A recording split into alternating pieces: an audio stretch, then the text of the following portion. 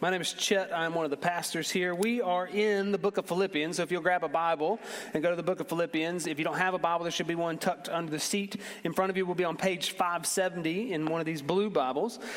If this is your first time with us, we're glad that you're here this morning. We mostly just work our way through books of the Bible, and that's what we're doing. We're in Philippians. This is a letter written by the Apostle Paul.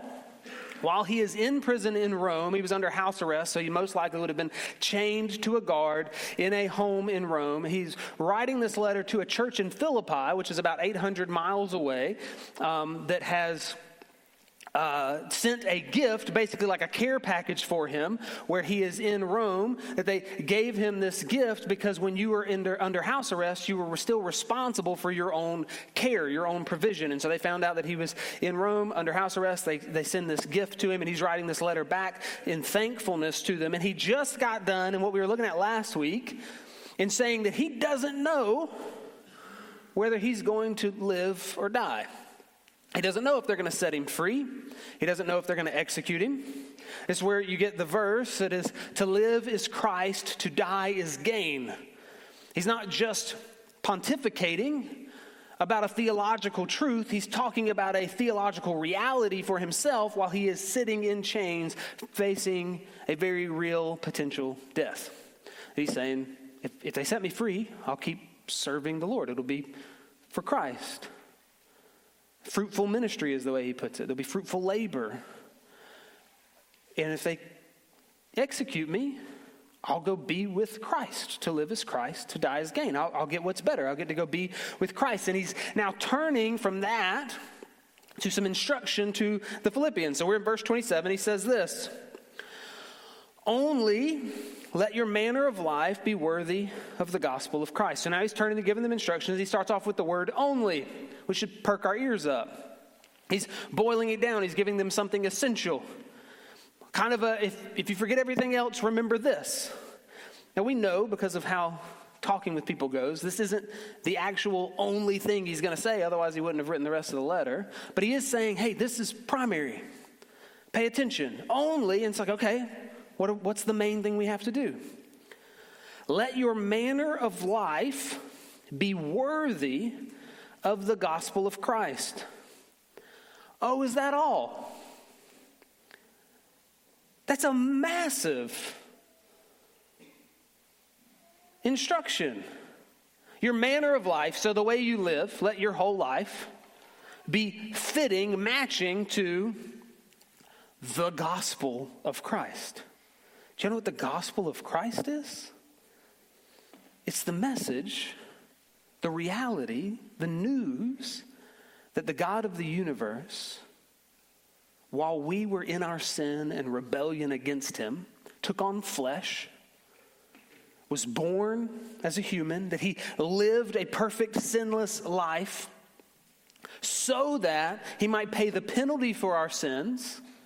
He dies on a cross. He's buried. He rises again to show his victory over death and sin and hell, that his sacrifice was accepted. He doesn't stay in the tomb. He's not just like a good man that we look to for some sort of motivation. No, he actually literally paid the price of our sin as a sacrifice and rose again so that we know that God's blessing is on him and that he accepts his sacrifice, that he is the King of Kings, the Lord of Lords, that everything he said about himself is real, that he rises, and that all who trust in him are forgiven. Your debt is paid. It's gone. One of my favorite representations of this is in the movie Oh Brother, Where Art Thou? Delmer goes down in the water. He gets baptized. He comes back out. He says, all my sins are forgiven. I'm clean. I'm washed. They're washed away. He says, even that Piggly Wiggly I knocked over in Yazoo.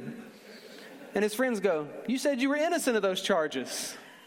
And he goes, well, I lied. And that's forgiven too. And that's the reality. It's that in Christ, we're forgiven. It's gone, that he's paid the debt of our sin that was mounted against us, that stood to accuse us, that stood to drag us to hell. He's paid for it.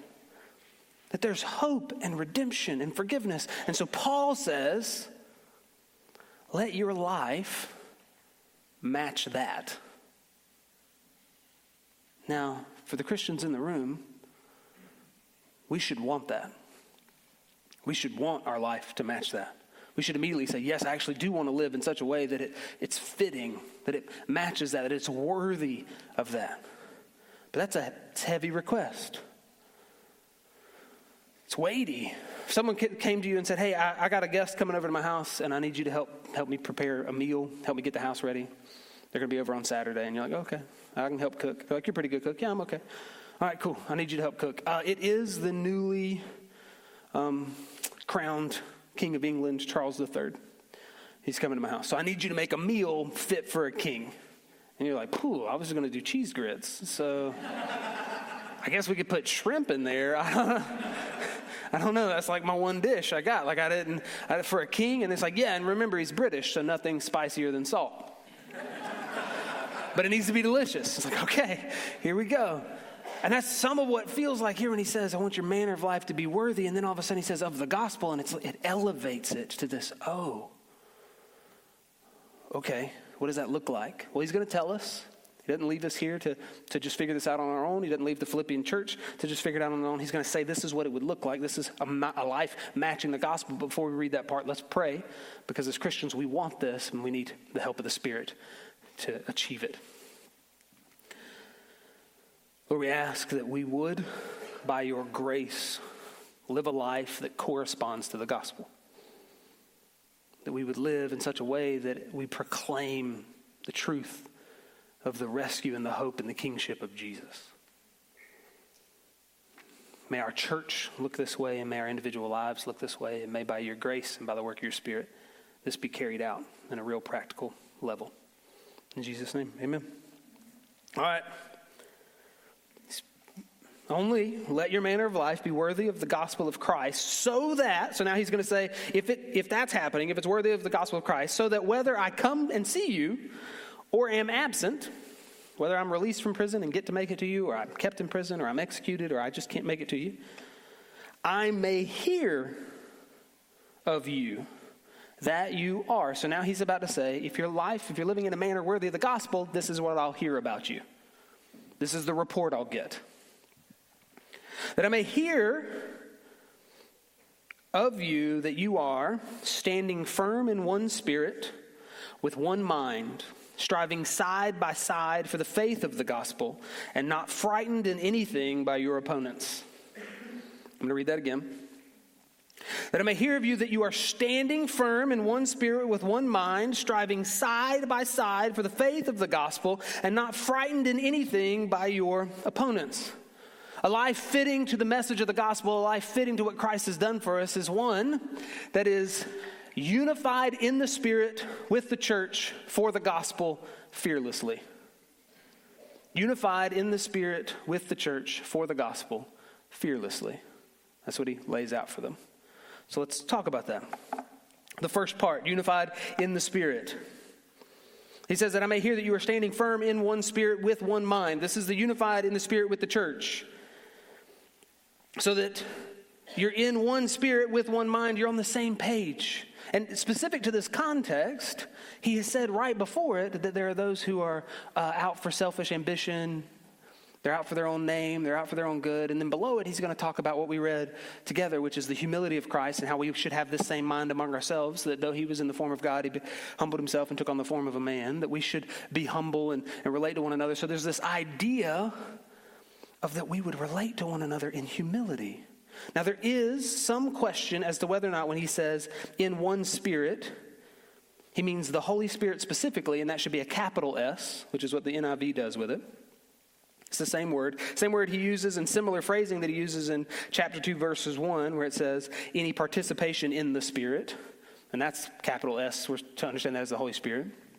Or if he just means kind of the way we use it, which is school spirit, or we were all of the same spirit, meaning we were all on the same page. And then it really just means in one spirit with one mind is kind of saying the same thing twice.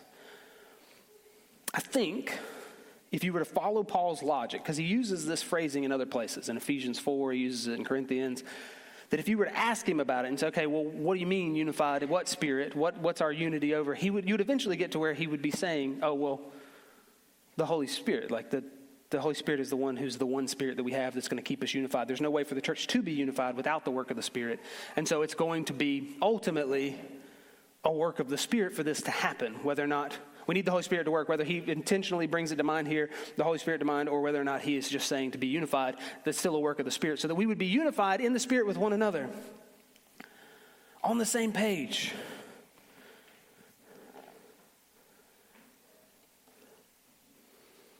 Have you ever thought it'd be a lot easier to be a Christian if I didn't have to hang out with these other Christians? Have you ever thought, like, I would be in a group, and I know y'all say we should join a community group, but that's going to be tough. Yeah, it is. Do you know how agreeable I am when I'm by myself? Every one of my ideas is brilliant. Like, I got married, and I was surprised that she wasn't able to catch up with that as quickly as I thought. It's like, I don't know. You don't think I'm confused. I've always thought I was a genius. Why are you acting like this? But I'm patient with her. The idea that we're going to have to relate to other people takes work. It takes effort. There's difficulty. And it takes the work of the Spirit to be in us, to create humility, to create grace. But y'all, we don't get to say, well, I love Jesus, I just don't love the church. Oh, I'm spiritual, I walk in the Spirit. The Holy Spirit, I go alone, and the Holy Spirit just tells me stuff, and it's wonderful. And it's like, what church are you a part of? I don't need one of those. You haven't been listening to the Spirit. He loves the church. He loves Jesus, and he loves the church. And he's going to help you belong to a group of people who love Jesus and love the church. And it's going to take humility, and it's going to take work, and it's going to take effort, and it's going to be frustrating in times. But it's also going to be really beautiful. We're better together. It's going to be wonderful, and you're going to grow in ways that you hadn't intended to. You're going to grow in ways that you never would have grown if you were on your own. And I do want to add this. If you're saying, okay, I want to know how to listen to the Spirit, I want to know how to walk in the Spirit, what I would say is you begin by sticking your face in your Bible and then putting yourself around other Christians. That's how we walk well in the Spirit. That's how you learn how to hear the voice of the Spirit, to discern the voice of the Spirit. As you know the Word of God. You know that he's not going to lead you outside of what this says. He's going to speak and to teach you things, but he's not going to say something contrary to the Scriptures, and you begin to discern his voice. You begin to learn how to walk in the Spirit. I want you to walk in the Spirit. I want you to be filled with grace. I want you to be used by God mightily, and I want you to be in the Word so that it's tethered as we do that, and so that we get to walk in church family together. I want you to be in a situation when you were about to do something really stupid, but you're in church family, and everybody in your group says, we love you. That's really stupid. I want you to be mad at them. And I want you to submit to them. I want you to get your Bibles out. I want you to say, why is it dumb? Why does everybody disagree with me? I don't want you to go home and go, wow, I'm the smartest person in my group. I'm the only one who knows what's right. I want you to have some humility. I want you to get what he's saying is that they would be in the same mind, on the same page. But it's not just for no reason. It's not just so that they would have each other. That's wonderful, but there's a purpose behind it. He says, what I want to hear about you is that you're standing firm. That y'all haven't fallen apart. That you haven't split up. That you haven't been knocked over. Why?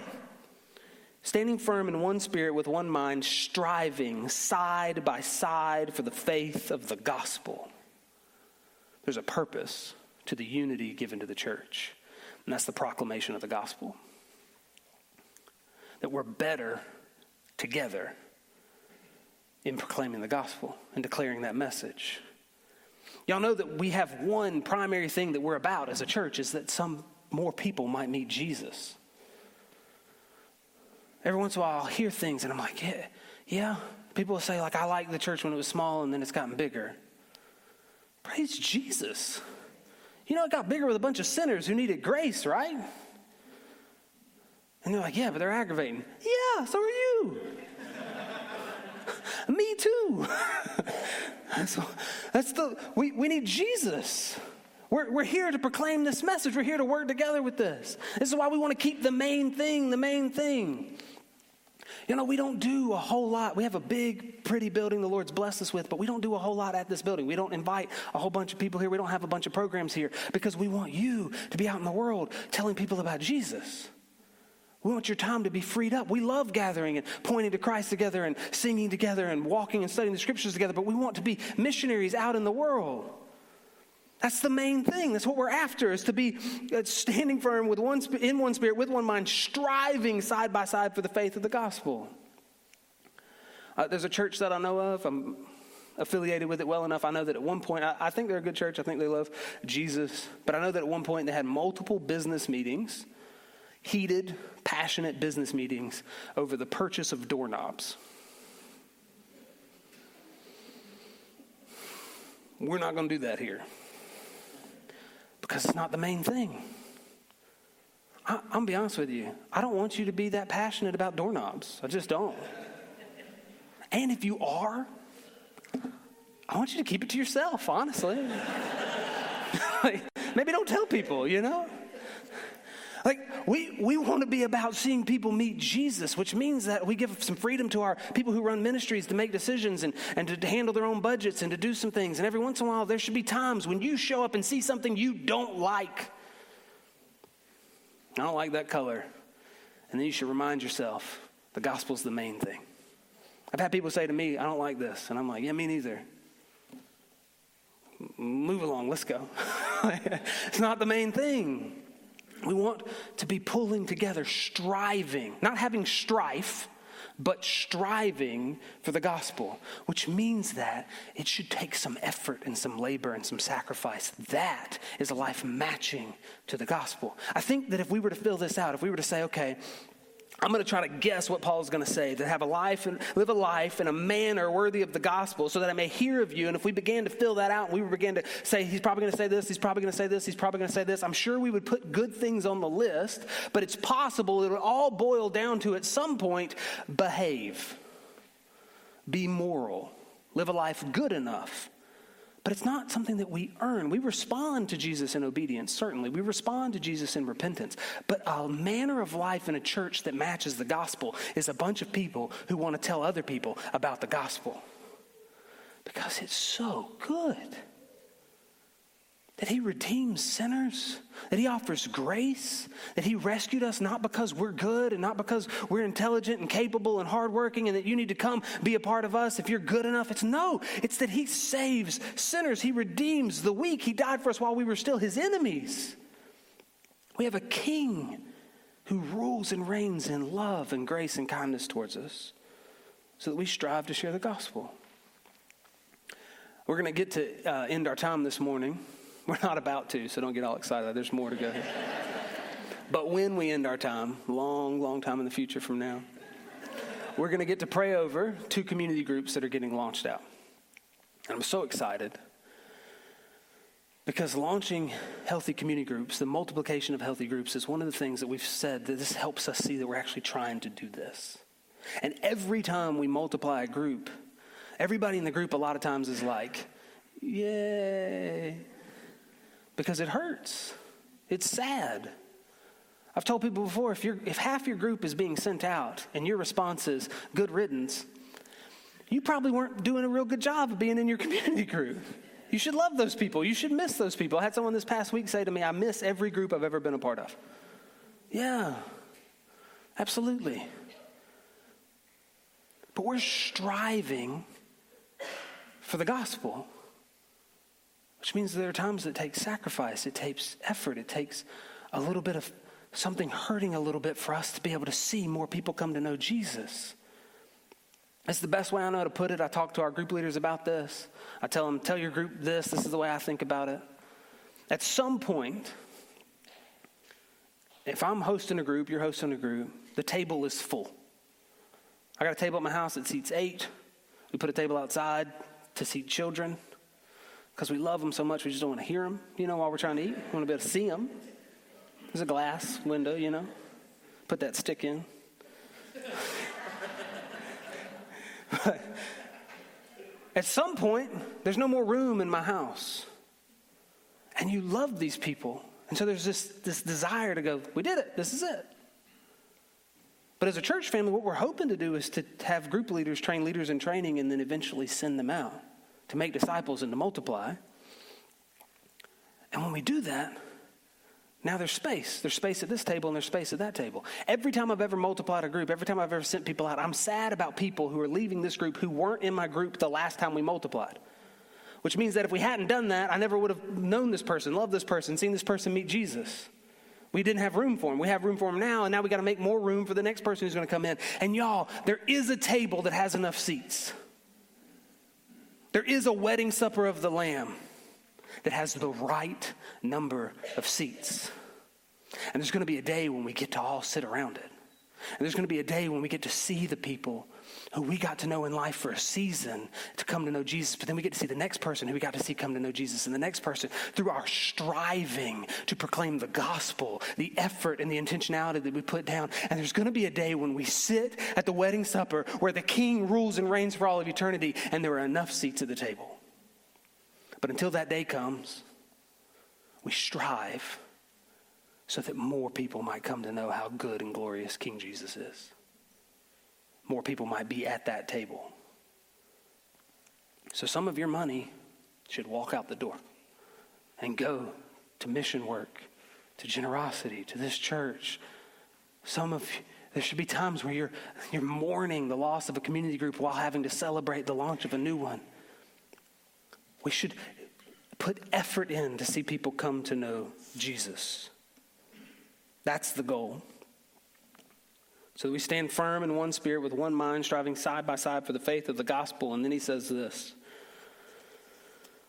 and not frightened in anything by your opponents. Not frightened in anything by your opponents. He says, I want to hear, y'all are on the same page. You're laboring to see people meet Jesus because he's so good and the gospel's so good and the hope of eternity is so good. And the fact that this isn't all we get. There's just this reality of forgiveness and joy. I want to hear that you're proclaiming that, and I want to hear that you're not afraid of anybody who tells you to shut up.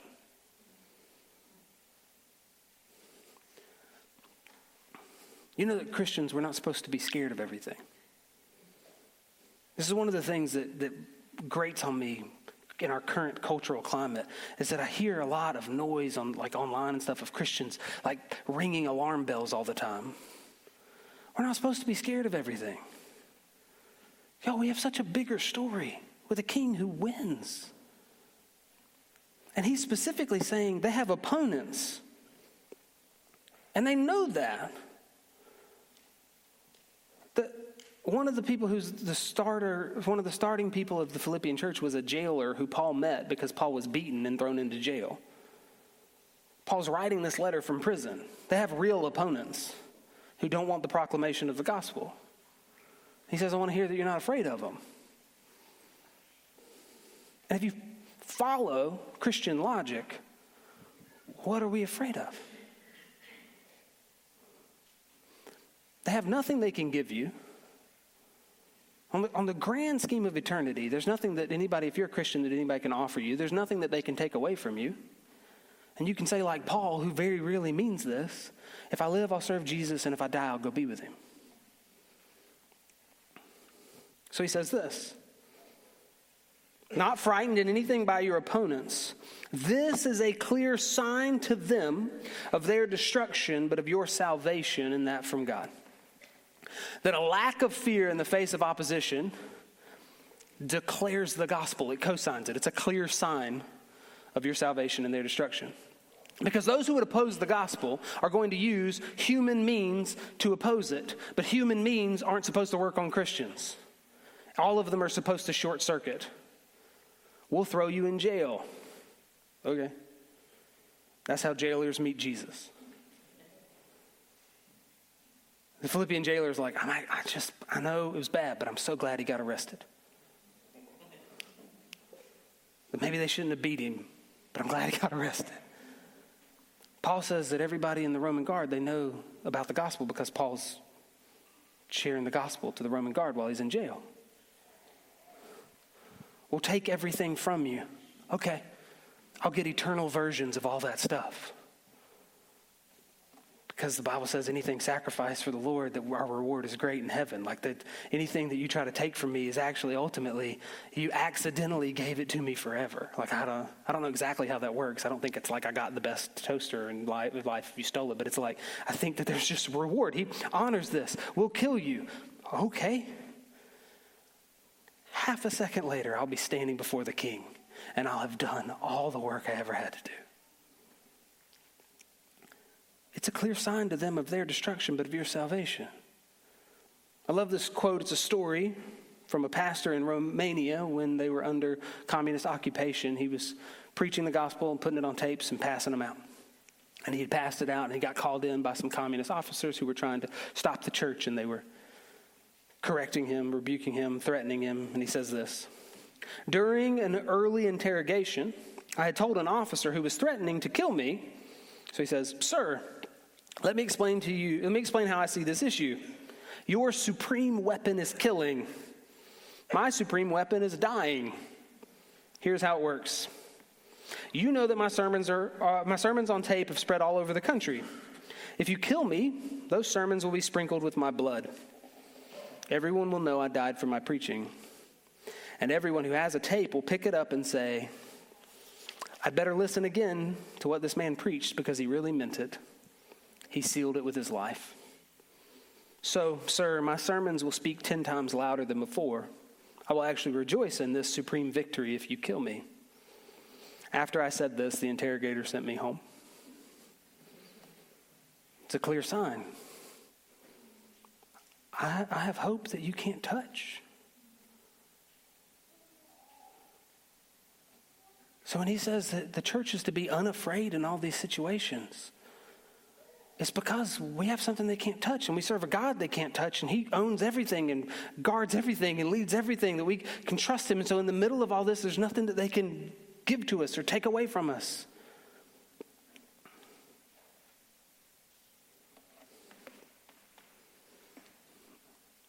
A life, a church, lived out in response to how good the gospel is that we would be humbly unified, working side by side, laboring together.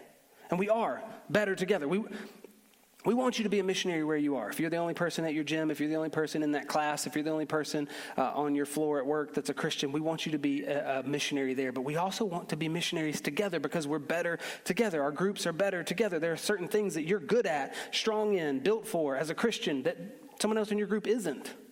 And so we work better when we're a team, when we invite people in, and when we intentionally invite ourselves into other situations. So look, a lot of times as a group, you can say, hey, I've been inviting this person who doesn't know Jesus to join our group.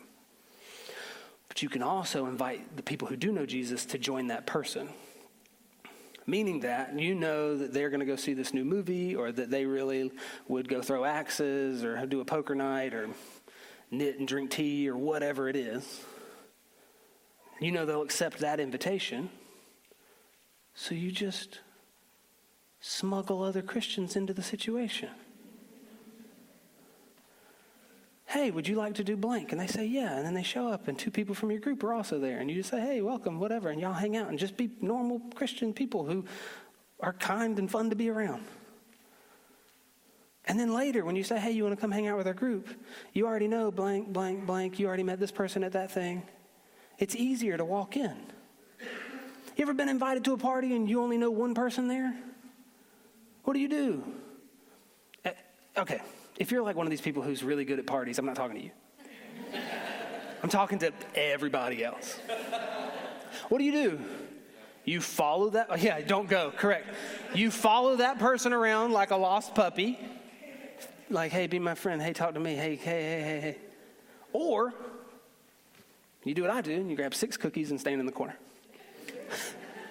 It's just, I don't know. My friend's over there. I only know them. And someone's like, oh, hey, how you know them? And you're like, they're my friend. And they're like, oh, neat. And then they walk off, and you're like, I'm real good at this. That shouldn't be your invitation all the time to people who, hey, do you want to come hang out at my house with a bunch of people you don't know, read a book you don't care about, and do some weird things that you're not sure about, like pray? Also, since you don't know much about Christianity, it could be weirder than that, and you don't know. Surprise. You want to do that? I invited them. They didn't come. Yeah, okay. It was a high, it's a high bar. But if you can get your church family around them, to be friends with them, to be kind to them, to show them that we aren't weird and that the message is wonderful.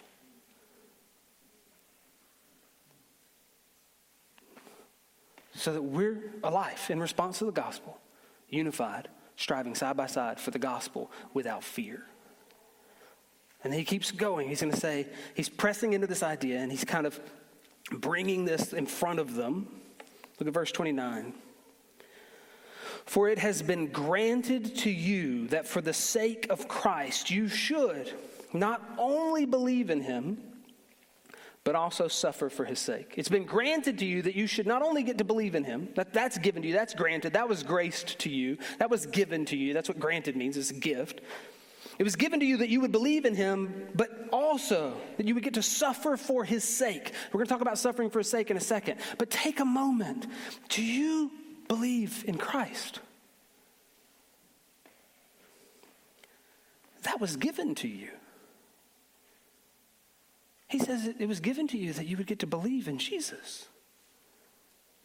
Y'all, do you know that there are people who don't? There are people who don't have a hope of an eternity. There are people who haven't had their sins forgiven. There are people who are still dead in their trespasses. And it's been given to you that you would believe. Some of you, you're the only person in your family who believes. Some of you, you're a wild minority from your country of origin who believe. It's odd that you would believe. Some of you, this is a lineage of Christian faith in your household, and that was granted to you by the grace of God.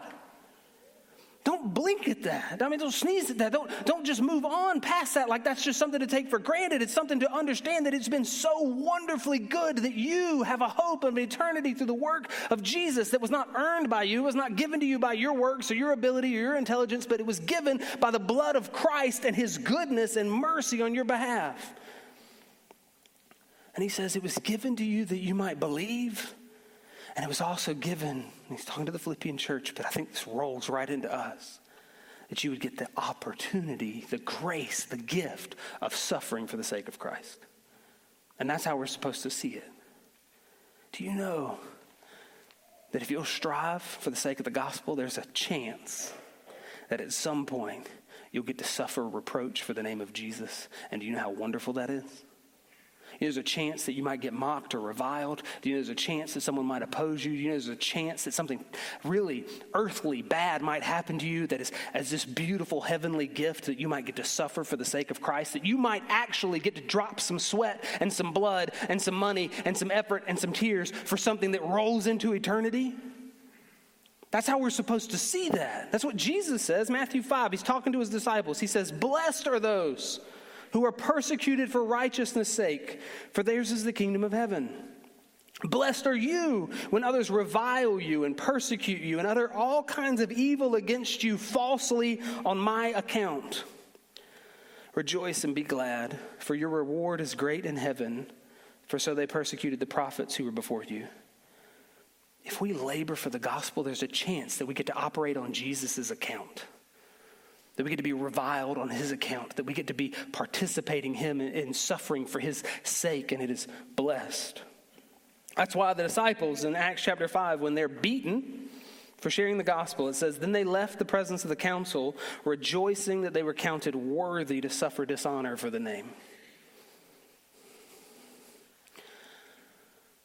So what if you strive to share the gospel with people in your school, in your classes? And what if they oppose you? And what if eventually they revile you and they accuse you? And what if on that day we do what Jesus says and we look at him and say, thank you. Thank you that I got a taste of what it was like to be you and to suffer. And thank you that I got to join in your suffering for the sake of those who don't want to know you. What if you share the gospel at work and they tell you not to, and then you do it again? And they say, If you keep this up, you're going to be in trouble. What if you graciously, humbly say, I'm going to have to keep trying. I'm going to keep trying to share the gospel. What if one day you get fired?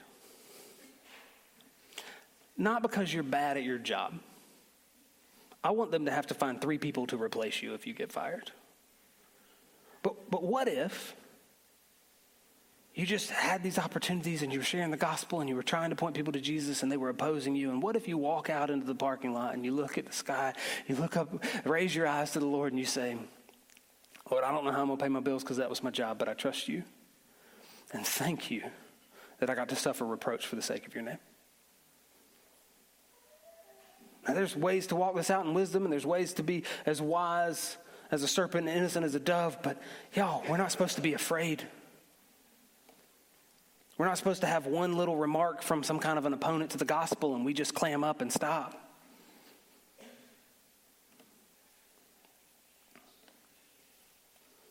May we stand in the Spirit with the church for the gospel fearlessly, because it's so worth it. Because the message is worth it. Because none of the other things that we labor for are ultimately worth it. None of the other stuff lasts. None of the other stuff stretches into eternity. No other message, no other person forgives sin and rescues. There's a movie that came out in 1998 called Saving Private Ryan. And it's a good movie. It's a war movie. There's 4 brothers, and 3 of them die. And as they go to write all 3 of the letters and send all of the folded up American flags to the mother at the same time, they notice that there's one brother left, and they just decide we're going to go find him and we're going to send him home.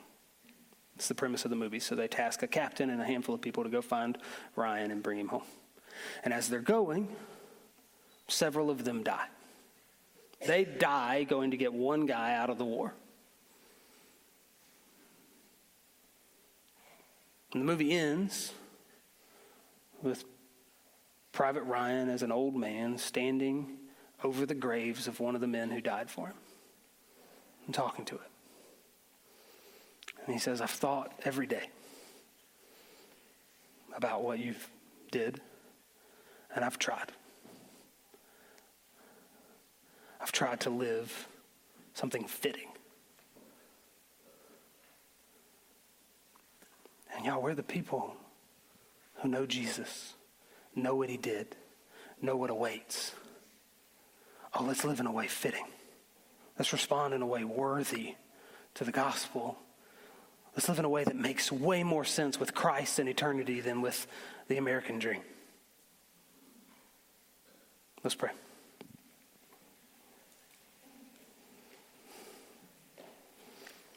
Lord, we ask that by your grace, the reality of eternity would grip us. We ask, Lord, that you would help us to see the hope that is in Christ and to respond, to tell other people about him. To repent of our refusing to submit to a church, to repent from our not walking in the Spirit and studying the Word and listening to your voice and following your will, to repent of all the times when we've lost the thread on what the main thing is so that we're worried about other things that don't matter. But Lord, to walk fearlessly together and to see people come to know you. We pray that you would bless this church with more and more people who are saved by grace, that will step in and walk shoulder to shoulder with us to see more and more people be saved by grace, because this message is too good for us to sit on it. You are a glorious King, and we love you. In Jesus' name, amen. Verse 30 says, engaged in the same conflict that you saw I had and now hear that I still have. And I should have read that earlier. The band's going to come back up. What Paul's saying is that they are laboring. I went to pray and I was like, I didn't read my whole text. Paul's saying that they are laboring in the same conflict. He's telling them not to be afraid in the same conflict that they saw that he had, meaning that he was preaching the gospel and went to jail, and that they see that he still has because he's in jail, meaning they had real opponents. And so I should have just read that earlier and said that sentence earlier and then said all the other stuff I said. You're welcome. The hope as we stand and sing and respond is that we would take a moment to consider the matchless worth of Christ.